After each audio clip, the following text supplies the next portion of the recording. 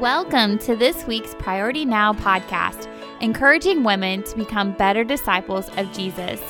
Every week, we hear from women just like us that are being intentional to know Jesus more and to make him known. Here's your host, Carmen Halsey. Hey ladies, welcome to this week's Priority Now podcast. Today joining us is a friend of mine, Misty Lucas. Misty, good morning and thanks for being with us this week.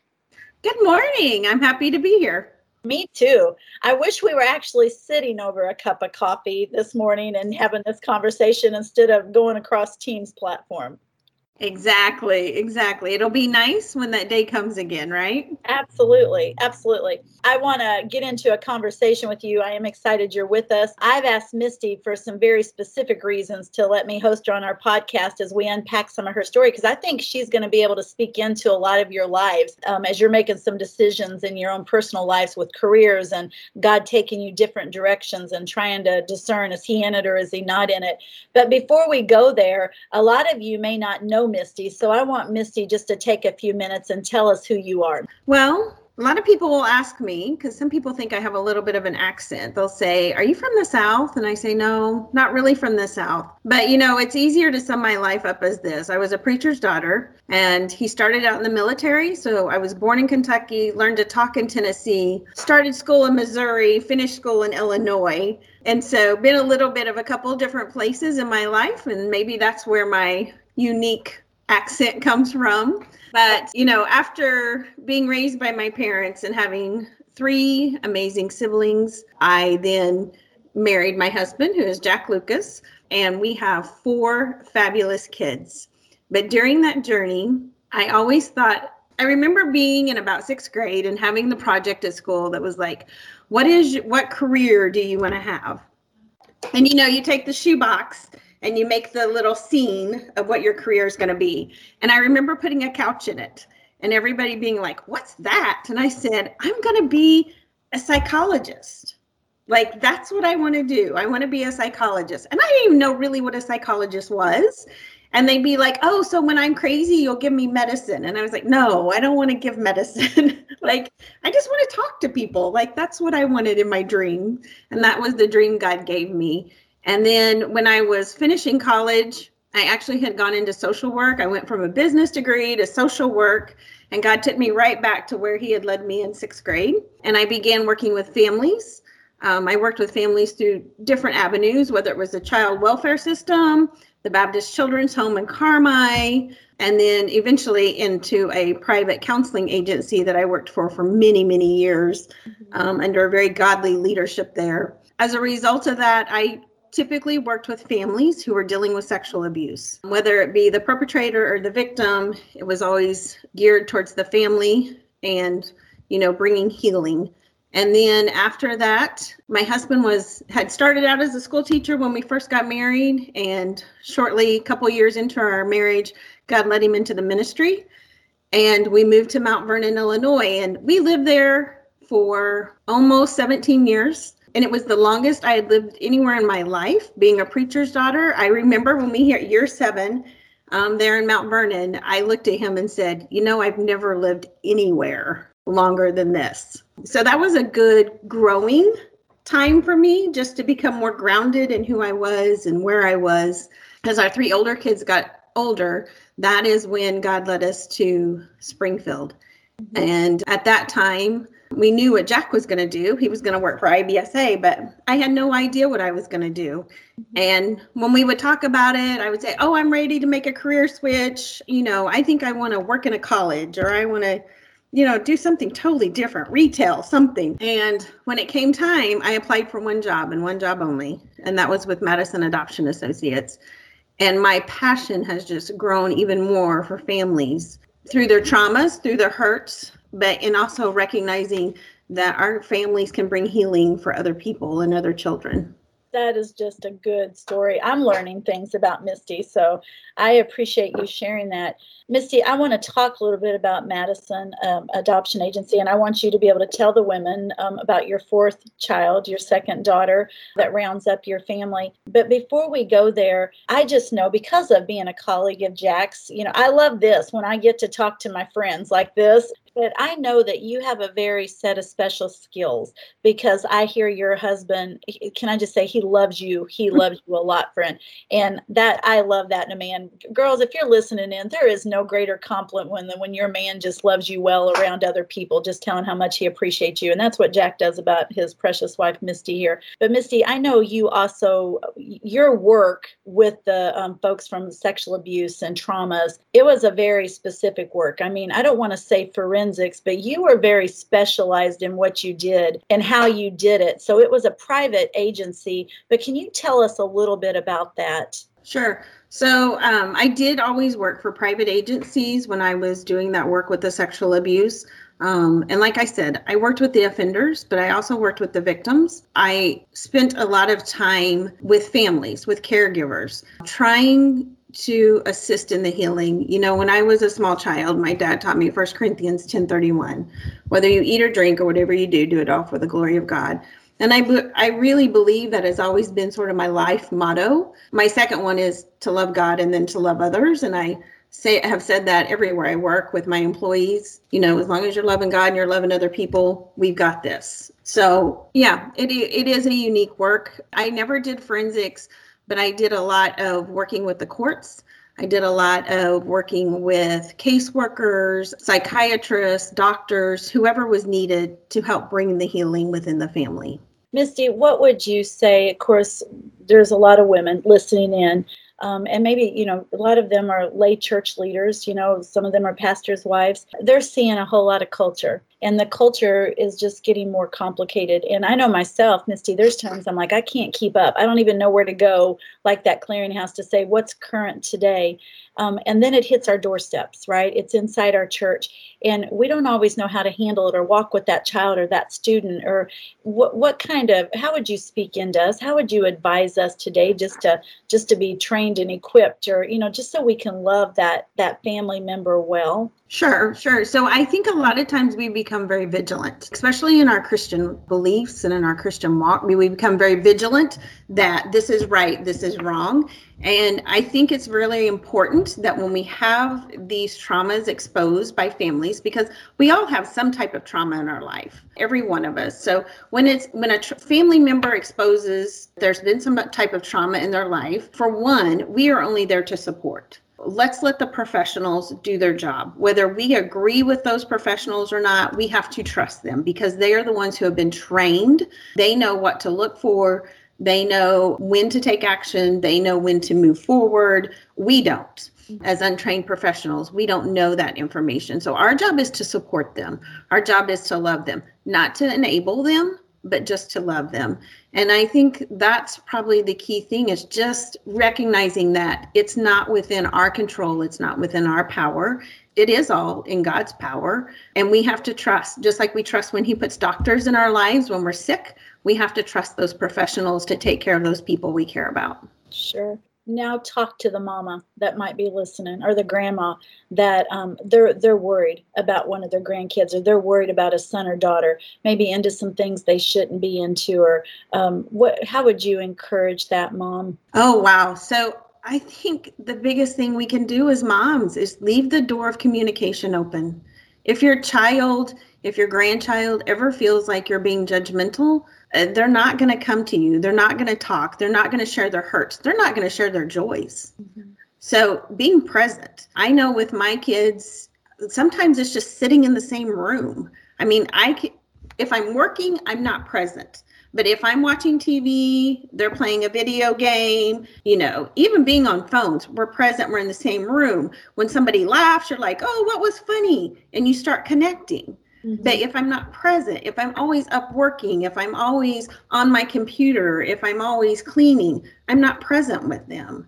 And so I think that's the biggest thing, is be present with your child, your grandchild. And even if they're resistant and they're like, I don't want anything to do with you, I don't want to go out and play in the yard, okay, I'm just going to be present. Wherever you are, I'm going to be there. That's good.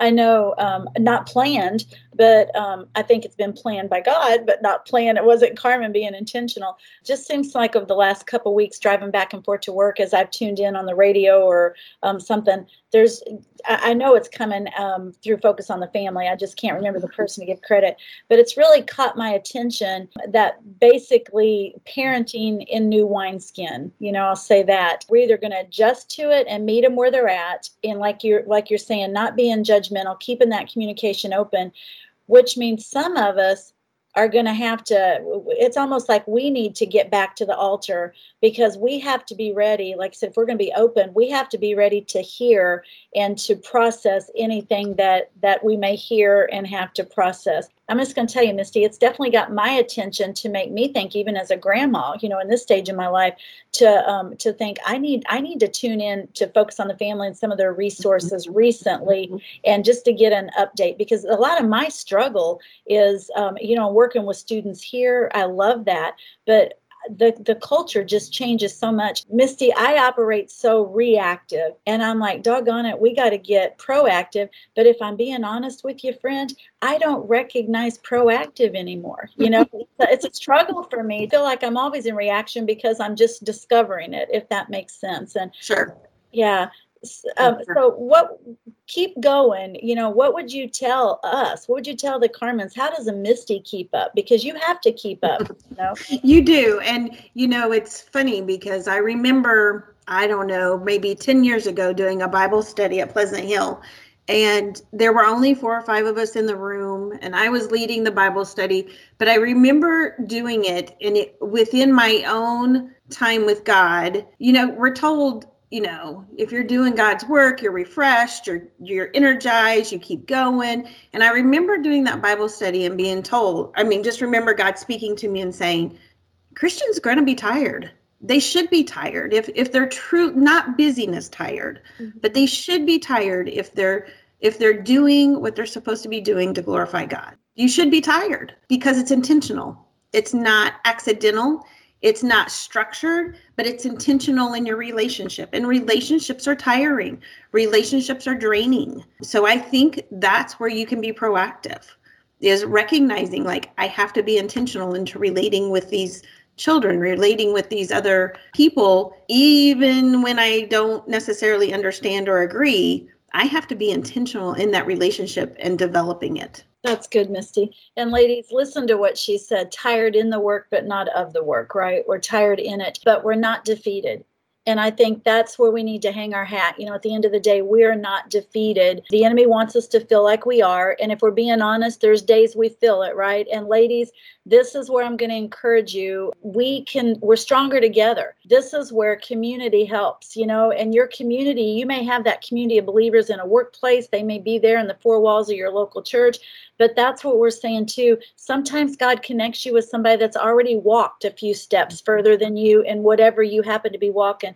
And ladies, that's who we are as Illinois Baptist women. We're a community of sisters that are just doing this life. We're on this journey together. Ordinary women. We like to say this, Misty. We're just ordinary women serving an extraordinary God. And we're not defeated, but boy, there's power in a sister coming along beside us and reminding us of that sometime and helping us to walk. So ladies, if you're not connected with us, I'm going to give you the reminder, get connected. You can find us on Facebook at Illinois Baptist Women, follow us on Instagram at Illinois Baptist Women, or check out our website at ibsa.org/women. So Misty, I'm going to pivot the conversation now. That wasn't even planned. That was free, ladies. I just got curious on my own part talking to my friend here, but I want you to tell them a little bit about Madison Adoption Agency and your journey there, and your journey with Angie. And as you tell a little bit about that, you already mentioned it's like, okay, we knew what Jack was going to do when we come to Springfield, but what am I going to do? But you also had this sense of excitement, like, what's God bringing? I'm ready for something brand new. And God wastes nothing, right? So everything you put in that shoebox, I'm laughing because I'm thinking, I want to get some shoeboxes out for some girls, Misty. I'd never heard that. I'm like, we're going to build some shoeboxes with the girls I work with a couple times a month. But there was a sense of excitement because you gave yourself permission to do something new. And so you were expecting it, not like I'm wasting my education or wasting my career. And I think a lot of women are there, and God's calling them to different things. And as Blackaby says, we have to make an adjustment, right? It takes a radical adjustment on our part. So tell that story, but put in any pointers you can through that, Misty, to speak into that woman who may be at that crossroad that God's saying, we're going a different route, but you can trust me. Sure.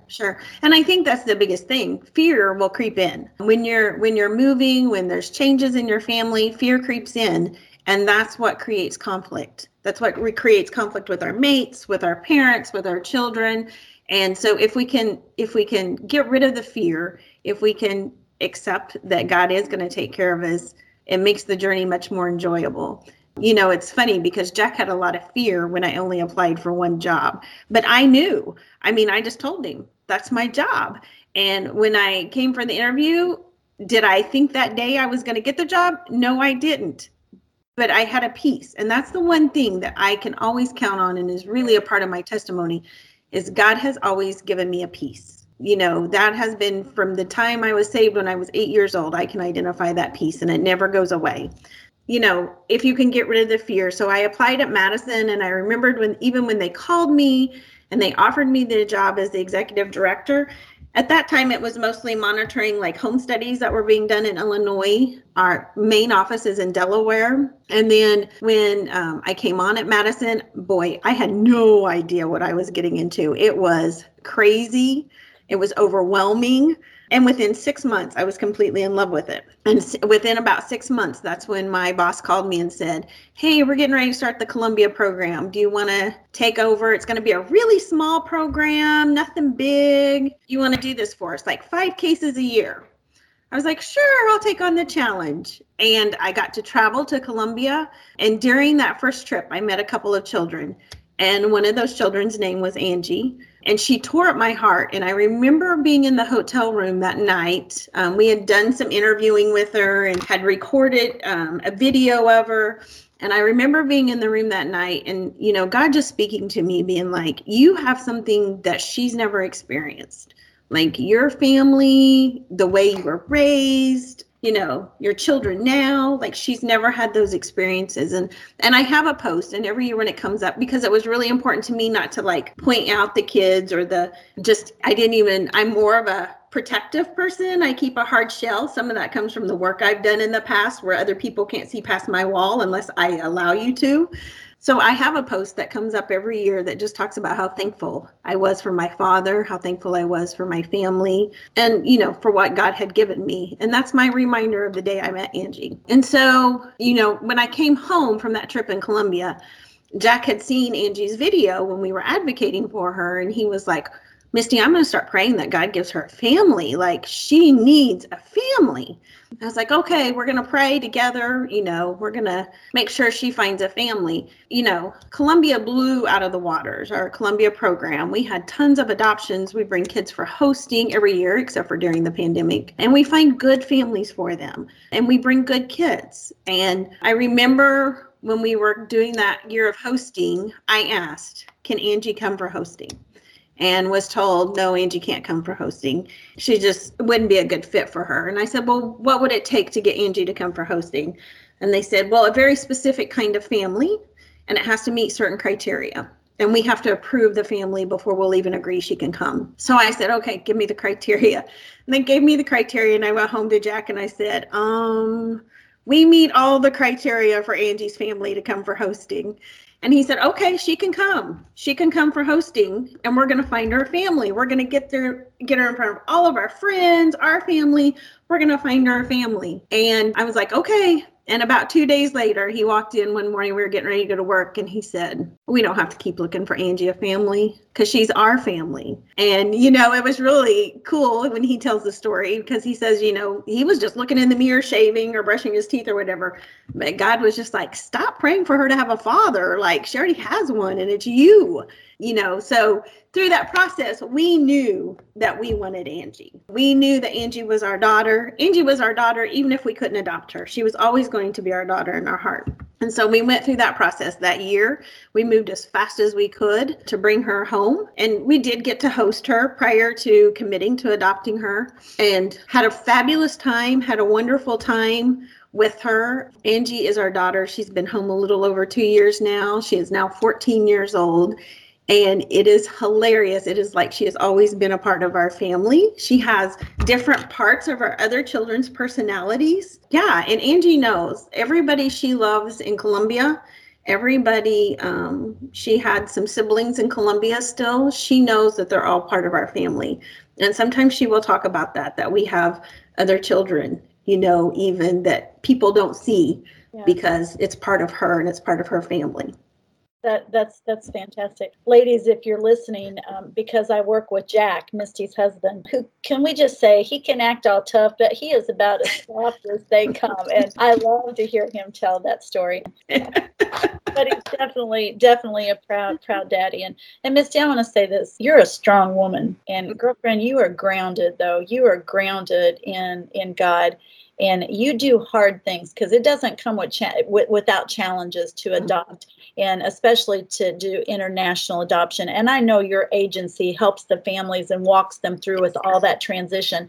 And ladies, if you're interested in learning more about Madison Adoption Associates, we're going to put the link to their website in our episode notes. And now some of you guys may have met Misty at past priority events also, in the exhibit hall. We're talking about that now, about we're extending Misty the invite, if she wants to be in the exhibit hall this year, right? And so, ladies, if you got questions, I know Misty would be more than happy to have that conversation with you, and also talk to you about how their agency helps you cross barriers to make that adoption a reality. Like I said, her contact information is in the notes. So, Misty, I want you to talk just a few minutes as we close to that woman. It's easy to look at somebody else's story, but it's only looking backwards that oftentimes we can see God's hand, as we watch it play out. But when we're in the midst of it, we're in the midst of the pivot has happened, the unexpected's hit life, or and it could be a fun crossroad too, right? Just like you shared, where, man, there's a sense of excitement. I'm ready for something new. This kind of feel freeing with that. But either way, at that crossroad, and I know, especially with COVID, there's a lot of women that are there. Some's invited, some they would have never invited into their life, but they're in the moment. Can they trust God? Talk to them when they may be in that moment trying to make a decision, as they know there's an adjustment coming, when God may be saying, I want you to move, and move now. They clearly know God's calling them. They clearly know He's moving them.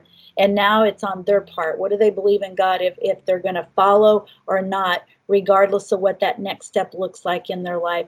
What would you tell that woman based on your own experience? Based upon my own experiences throughout life is embrace it. And it's okay if you ran from it before. That's okay. Embrace what He's putting in front of you now, because it is all part of the plan. And even the tough times, though, are easier when you're embracing what He's putting before you. Where if you're trying to do it on your own, it's just going to be a bigger struggle, and it's going to be a lot harder. Don't let yourself get stuck out of fear. Don't let yourself get stuck out of hurt. Embrace it and keep going. Keep moving forward. That's really good. And ladies, let that resonate with you. And, and I would add one more. Don't get stuck out of pride. Mm-hmm. In my own quiet time this morning, I'm in some sort of a Lent devotional, and I'm pretty sure it's John Piper. I'm not 100%, but I think it's Piper that wrote it. But today he was talking about the leper, right? And I wrote this down in my journal. The leper was unclean. It was probably the most miserable state of life anybody could find themselves in. And he said, they lived isolation, which we all know isolation coming off the pandemic. I keep saying coming off. We're not off the pandemic. We're just now starting to see some light. But we all understand isolation. But the other thing, the humiliation was the other thing that the leper, nothing he had he could go back to. So perpetual, that was Piper's word, perpetual isolation and humiliation. And along came a contagious Savior that did the unspeakable and touched him, right? And just took that away. Not just, and we can't, ladies, we know the gospel. We can't hide sin. We can't get away sin. We can't get rid of the stain. Only the Savior can do that.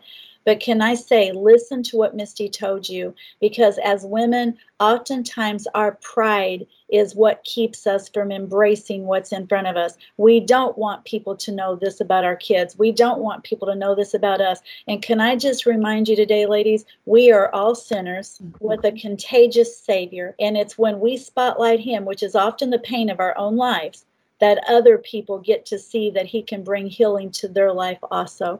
So that is a good word that she just spoke to us. Embrace it, embrace it. But sometimes we have to tell the woman in the mirror that, right? You can trust him, Carmen. You can trust him, Misty. And sometimes we just have to remind each other of that. So that is a good word. That's a good word. Misty, I could talk all day. And I think it's time for you and I to get together for lunch and just continue a conversation, friend. But thanks so much for sharing a few minutes with me this morning and speaking into the women across Illinois. No problem. Glad to be here. Ladies, if you're listening, like I said, Misty, her contact information will be in the episode notes, so feel free to reach out to her. If we can do something for you, you know how to reach us. We're here to serve you. We're here to do the journey with you.